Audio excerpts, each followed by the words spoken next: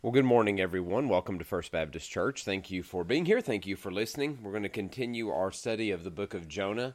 And today we're going to be in Jonah chapter 2. And when you think about Jonah, really when you think about the entire body of Scripture, there are a lot of accounts in the Bible where God supernaturally acts in the lives of people, where he acts in human life, where he acts in nature, and he acts in many ways that are very hard to believe, but they're amazing to read about and to understand the purpose of what God was doing. And in the Old Testament, which is of course where we found ourselves in the book of Jonah, in the Old Testament, God sends plagues upon Egypt. He judges the Egyptians for their wickedness and insolence as they were holding God's people in bondage. The Lord parts the Red Sea so that Israel can cross on dry ground. He covers a mountain with a thunderous storm cloud that declares his presence and his glory. And among many, many other miracles, we read that he even gives a donkey the ability to speak for just a brief moment. Now, all of these are spectacular, and they tell us things about God's power and might and sovereignty. But there's one miraculous event of sorts in the Old Testament that has perplexed people since it was written, and that's the story of Jonah being swallowed by a great sea creature, this great fish, and staying in its mouth, staying in its belly, if you will, for 3 days and 3 nights. It just seems a little unbelievable. Last Sunday, of course, we started our look at the book of Jonah, and after the service, Mr. Paget and I were talking after the service, and he shared with me a funny little story that I felt like I needed to share with all of you. It's a story of a little school-aged girl who was talking to her teacher about whales. And at one point in the discussion, the teacher remarked that it was physically impossible for a whale to swallow an entire human being because even though the whale was a very, very large mammal, its throat was very small. The little girl, who had spent a lot of time in church and under some good Sunday school teachers, raised her hand and said, "But the whale swallowed Jonah," she insisted. And so the teacher becomes a little irritated that her authority was questioned, and she reiterated that a whale could not swallow a human. It was physically impossible, she said. The little girl responded, "Well, when I get to heaven, I'll just ask Jonah." And the teacher, not satisfied with that conclusion, snapped back and said, "Well, what if Jonah went to hell?" And the little girl, not missing a beat, replied, "Well, then you can ask him." We left off last week with this spectacular event taking place. And to summarize, when we opened up the book of Jonah, this very, very short book that's just about a page and a half long, the book of Jonah, we learned, is not a story of a prophecy and prophecies like many of the other prophetic books are, but it's the story of a prophet. Jonah had been asked by God to go to Nineveh. Now, Nineveh was a great and wicked city. Its evil, we read, had come up before God, and Jonah was asked to go preach to them and call them to repentance. Now, Jonah does not want to go, and so he begins this effort to run away from God and run away from the call of God. So he boards a ship to travel as far away from Nineveh as possible at the time, and he was going to go to a place called Tarshish. Now, while on the ship, God sends a storm, and two things become very obvious. The sailors on the ship are going to die if something doesn't change in this horrible, horrible storm. And God's wrath at Jonah is the cause of this storm. The storm had come because of Jonah. And so the author of Jonah paints a very vivid contrast here. The compassion of the pagan sailors, they have it for Jonah. They care about Jonah because Jonah says, "Just throw me overboard." And they don't do that immediately. In fact, they take every step they possibly can before they throw Jonah overboard. So we have the compassion of these pagan, irreligious sailors, or at least absence of true religion. And this is contrasted with the cold, callous indifference that Jonah, who is supposed to be the true prophet of God, the cold, callous indifference that Jonah had towards the sailors and the Ninevites. And so finally, in a last-ditch, desperate act, Jonah is thrown overboard headlong into the darkness of the sea.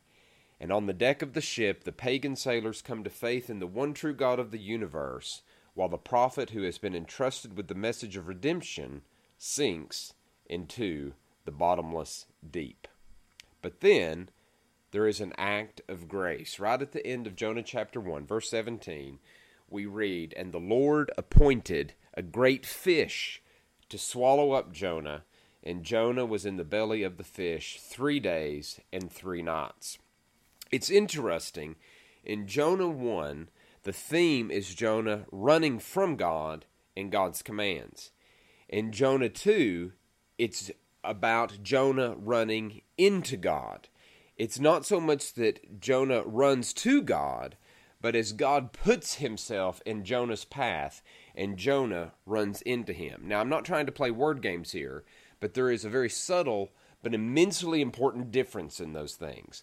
Some people, when they experience tragedy, trials, darkness, or hardship, God will use these moments to turn people toward Him, and they will voluntarily turn to God, even if it's in an act of desperation.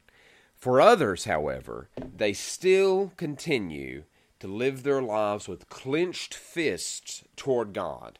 But the Lord, in continued acts of mercy and continued acts of grace, and His desire to draw all people to Him, will continue to put on the pressure to mold and to make those whom He loves to run in to Him. God indeed will break us to bring us to Him. And so God is going to put Himself in Jonah's way for a head-on collision. So in Jonah 2, it's a very short chapter. It's a prayer, and we're going to read this prayer that we're given in the form of a poem and see what we can learn from God's Word. This is Jonah 2, 10 verses. "Then Jonah prayed to the Lord his God from the belly of the fish, saying, I called out to the Lord out of my distress, and He answered me. Out of the belly of Sheol I cried, and you, God, heard my voice. For you cast me into the deep, into the heart of the seas, and the floods surrounded me. All your waves and your billows passed over me. Then I said, I am driven away from your sight, yet I shall again look upon your holy temple. The waters closed in over me to take my life, the deep surrounded me. Weeds were wrapped about my head at the roots of the mountains. I went down to the land whose bars closed upon me forever. Yet you brought up my life from the pit, O Lord my God. When my life was fainting away, I remembered the Lord, and my prayer came to you into your holy temple. Those who pay regard to vain idols forsake their hope of steadfast love, but I, with the voice of thanksgiving, will sacrifice to you. What I have vowed, I will pay. Salvation belongs to the Lord. And the Lord spoke to the fish, and it vomited Jonah out upon the dry land." So we begin this first with the close of Jonah 1, because it's this seamless transition that happens here. This great fish is appointed to swallow Jonah. Now, we've already talked a little bit about this. Some question if this could happen as the Bible said it did, but certainly it's not a great thing for God to prepare a fish to do this, even if this was a special, particular fish created for this very moment. Now, we don't, contrary to popular belief, we don't know what kind of fish this was. We often think of it as a whale, and despite the goofy little story that I opened with, it is possible for a whale to swallow a human, or for a human to fit inside the mouth of a whale. In fact, certainly a modern sperm whale is large enough for a grown human man to fit in its mouth. So technically, it is possible, but the author is also clear here that there are a couple of things that are happening in this moment. One, this is a miraculous event. Occasionally, some people have asked me, do you really believe that this happened, or is it just allegorical? And while I certainly do believe that there are things in the Bible that are allegorical, my answer is I absolutely do believe that this event happened. Despite the seeming outlandishness of this moment, God shows His sovereign control over His creation. You see, there's a literary thing happening here. Jonah was being over the top with his reaction to God's call. So God will, if you will, be over the top with His reaction. And while it is helpful sometimes to think about how God might have performed these miracles in naturalistic ways, I don't need a naturalistic explanation to explain a supernatural event. It is enough for me to trust, certainly, that this just happened. And so Jonah finds himself here in the belly of this fish for 3 days and 3 nights. He was rebellious, resistant, but he was a believer, and God was not finished with him yet. So God is choosing to preserve the life of Jonah. Now, certainly God could have rescued Jonah in any number of ways here, but he chooses this specific way because of the effect that it was going to have on Jonah's heart.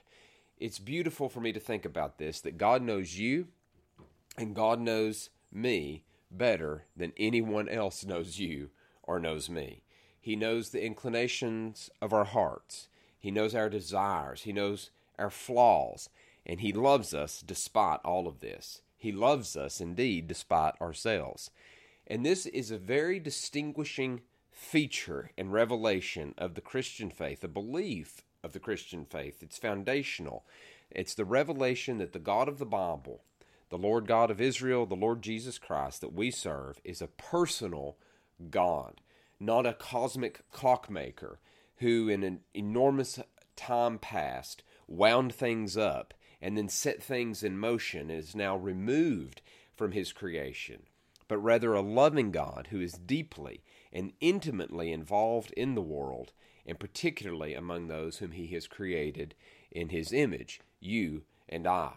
And the book of Jonah shows us important principles about the sovereignty of God, namely what happens when God wants a person to do something, but that person doesn't want to do it.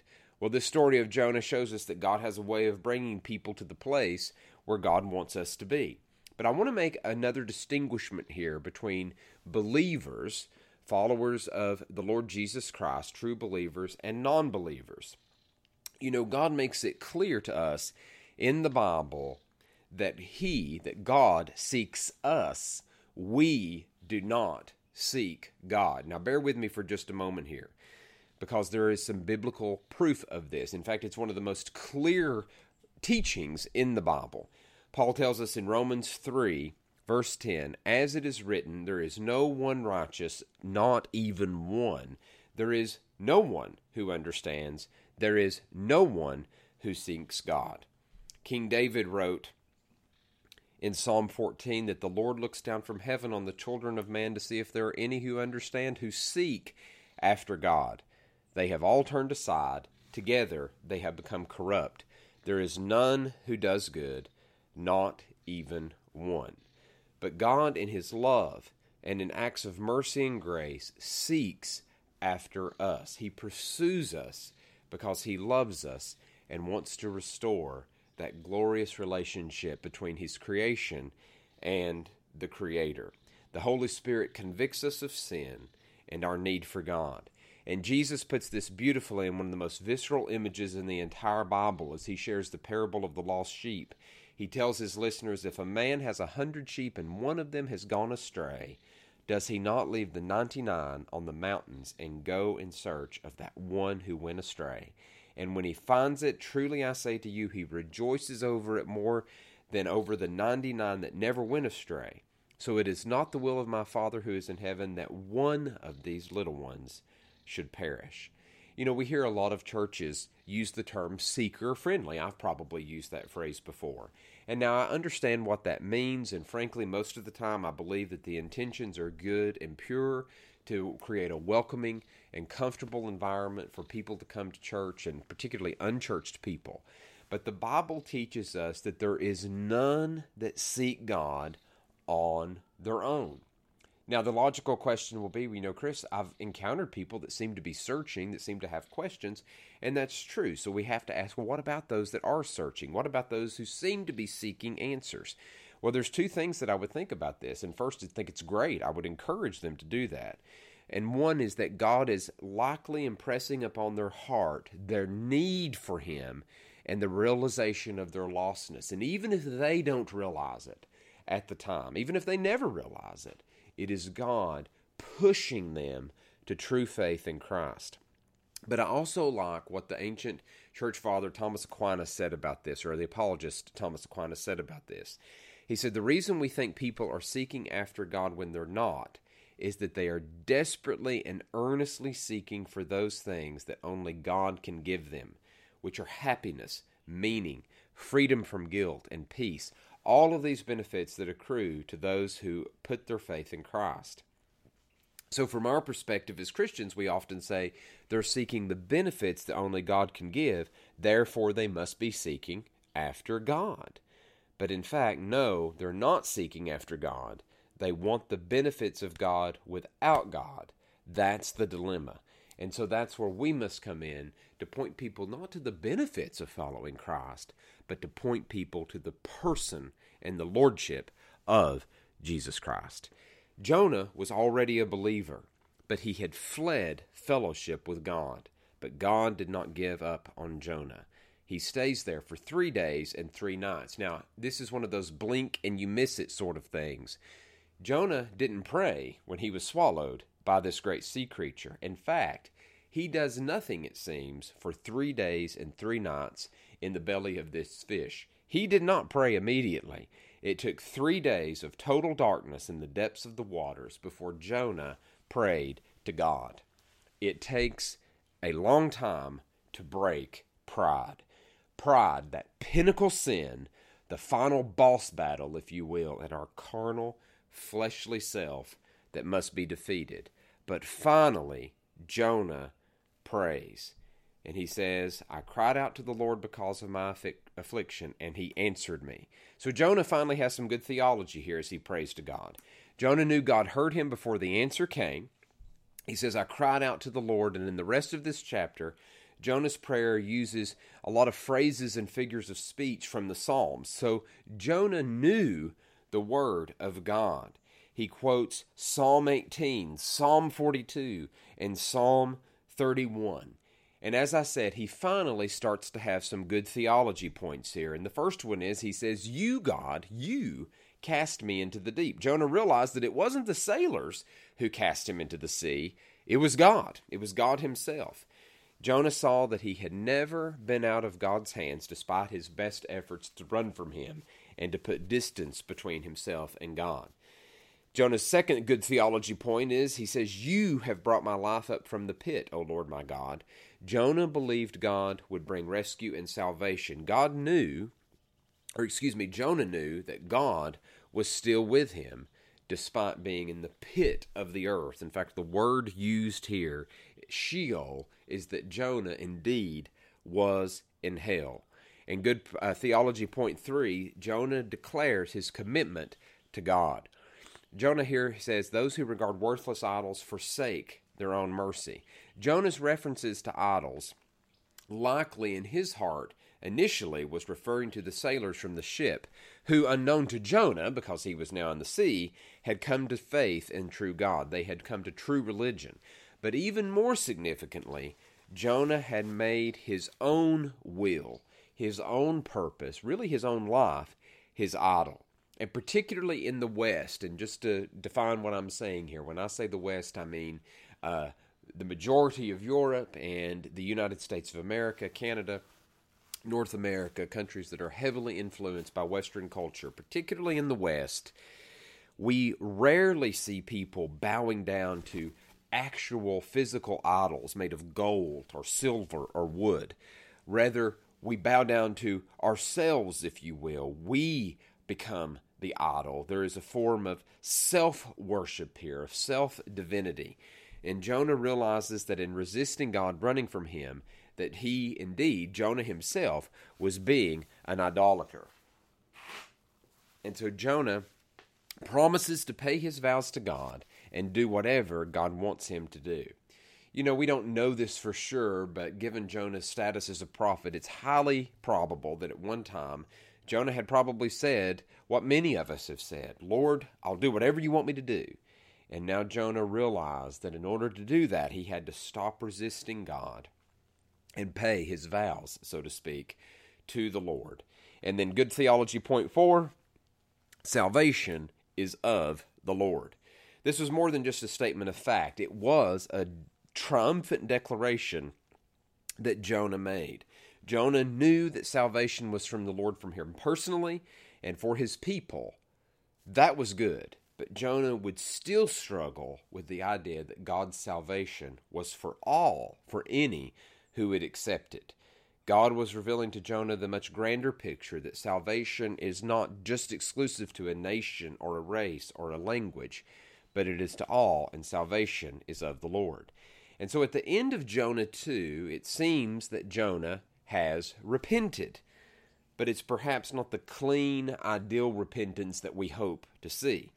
Jonah still harbored tremendous angst for the Ninevites and anger in his heart, even though he was going to do what God would ask him to do, or had asked him to do, albeit reluctantly. Which leads us to ask this question: what is true repentance? Repentance. We use that word a lot, as we ought, in Christian circles. Repentance, though, is more than just a one-time event. It begins at one time, but then it continues to grow and mature. It's a process. True Christian repentance involves heartfelt conviction of sin brought about by the Holy Spirit, a remorse over this offense to God, a turning away from a sinful way of life, and turning towards a God-honoring lifestyle.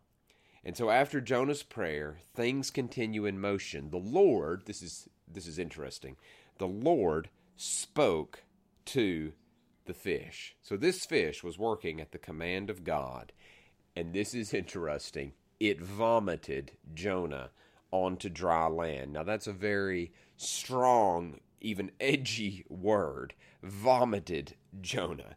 Jonah didn't have a choice how he was going to be delivered here. He might have preferred another method. But he's vomited by this fish upon dry land. It's continuing to really kind of show the disgust, even by the fish, of Jonah. Now, please don't make the mistake of thinking that Jonah has fully seen the light here. There's progress, but there's still disgust with Jonah's action. And so Jonah's deliverance came after 3 days and 3 nights. And of course, that provided a foreshadowing of our Lord Jesus' resurrection. Jesus references Jonah in Matthew 12 as he says, "For as Jonah was 3 days and 3 nights in the belly of the great fish, so will the Son of Man be 3 days and 3 nights in the heart of the earth." More about that later on perhaps, but another reason why I believe that this is true. So let's end up with a few of these timeless takeaways. One is an end result of sanctification is aligning our desires with God. What is sanctification? It's becoming more and more like the Lord Jesus Christ. Jonah was not at the end result yet. It was true. Jonah believed that God would save him personally. Jonah believed that God would save his people, the Hebrews, the Israelites.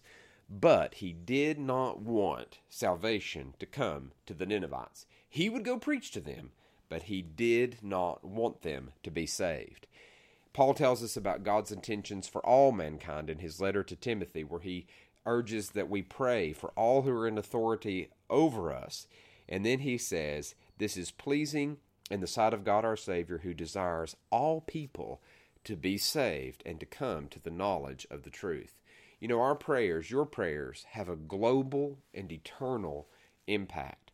That's a beautiful, almost unbelievable reality that would be unbelievable if it wasn't codified in the pages of Scripture. That we pray for our leaders, we pray for the lost, and we seek this global revival, and that can be brought about by the faithful prayers of God's people, that our hearts should be so aligned with God that we want all people, yes, even our enemies, to come to the knowledge of the truth. Secondly, God will break us in order to use us. Jonah did recognize God as the source of salvation. He did agree to go to Nineveh. But now the story isn't over yet. Jonah still has some growth that needs to take place. But he finally admitted what the sailors on the ship had admitted, but with much less trauma. For the sailors on the ship, it took a storm. For Jonah, it took a storm, being thrown into the sea, facing certain death, being swallowed by a fish, and staying in Sheol, the depths of hell, for 3 days. For some, it takes a long time to be broken, but out of love, God will do it. The author of Hebrews says, "My son, do not regard lightly the discipline of the Lord, nor be weary when reproved by him. For the Lord disciplines the one he loves, and chastises every son whom he receives." A sign that we are actually in the love of God and in the will of God is that He disciplines us when we go astray. The modern view of love is allowing people to do whatever they want to do without question or without consequence. But friends, this isn't loving. In fact, it's the opposite of love, and it leads to anarchy and destruction. Speaking the truth in love is one of the most loving things that we can do. Certainly, Jonah didn't like or enjoy what was happening to him, but it was necessary for redemption. And then finally, God's will be done. Try as Jonah tried, he would not thwart the will of God. Even today, history is moving toward an end, a point, and the will of God will be accomplished. The day of the Lord, as the Bible often speaks of it, is coming. And for some, that will be a day of terror. But for the redeemed, for those who have put their faith in Jesus Christ, it will be a day of joy and glory. As Paul reminds us in Philippians, that at the name of Jesus every knee should bow in heaven and on earth and under the earth, and every tongue confess that Jesus Christ is Lord, to the glory of God the Father. Pray with me, if you will, please. Heavenly Father, Jonah, as we often see in Scripture, is a cautionary tale for us, Lord, that we can become very closed to the idea that you desire all people to be saved and to come to the knowledge of the truth. God, help our hearts to be soft for the people that you have put in our path to minister. Help us to be able to lead them and speak the truth to them, to lead them to faith in you, God. And Lord, use us for your glory here, Lord. And whatever it is that you're calling us to do, help us to not be resistant. And may we even put our hands down in defiance of what perhaps you are asking us to do, so that we can serve you for the glory of God and the kingdom of Christ. In his name we pray. Amen.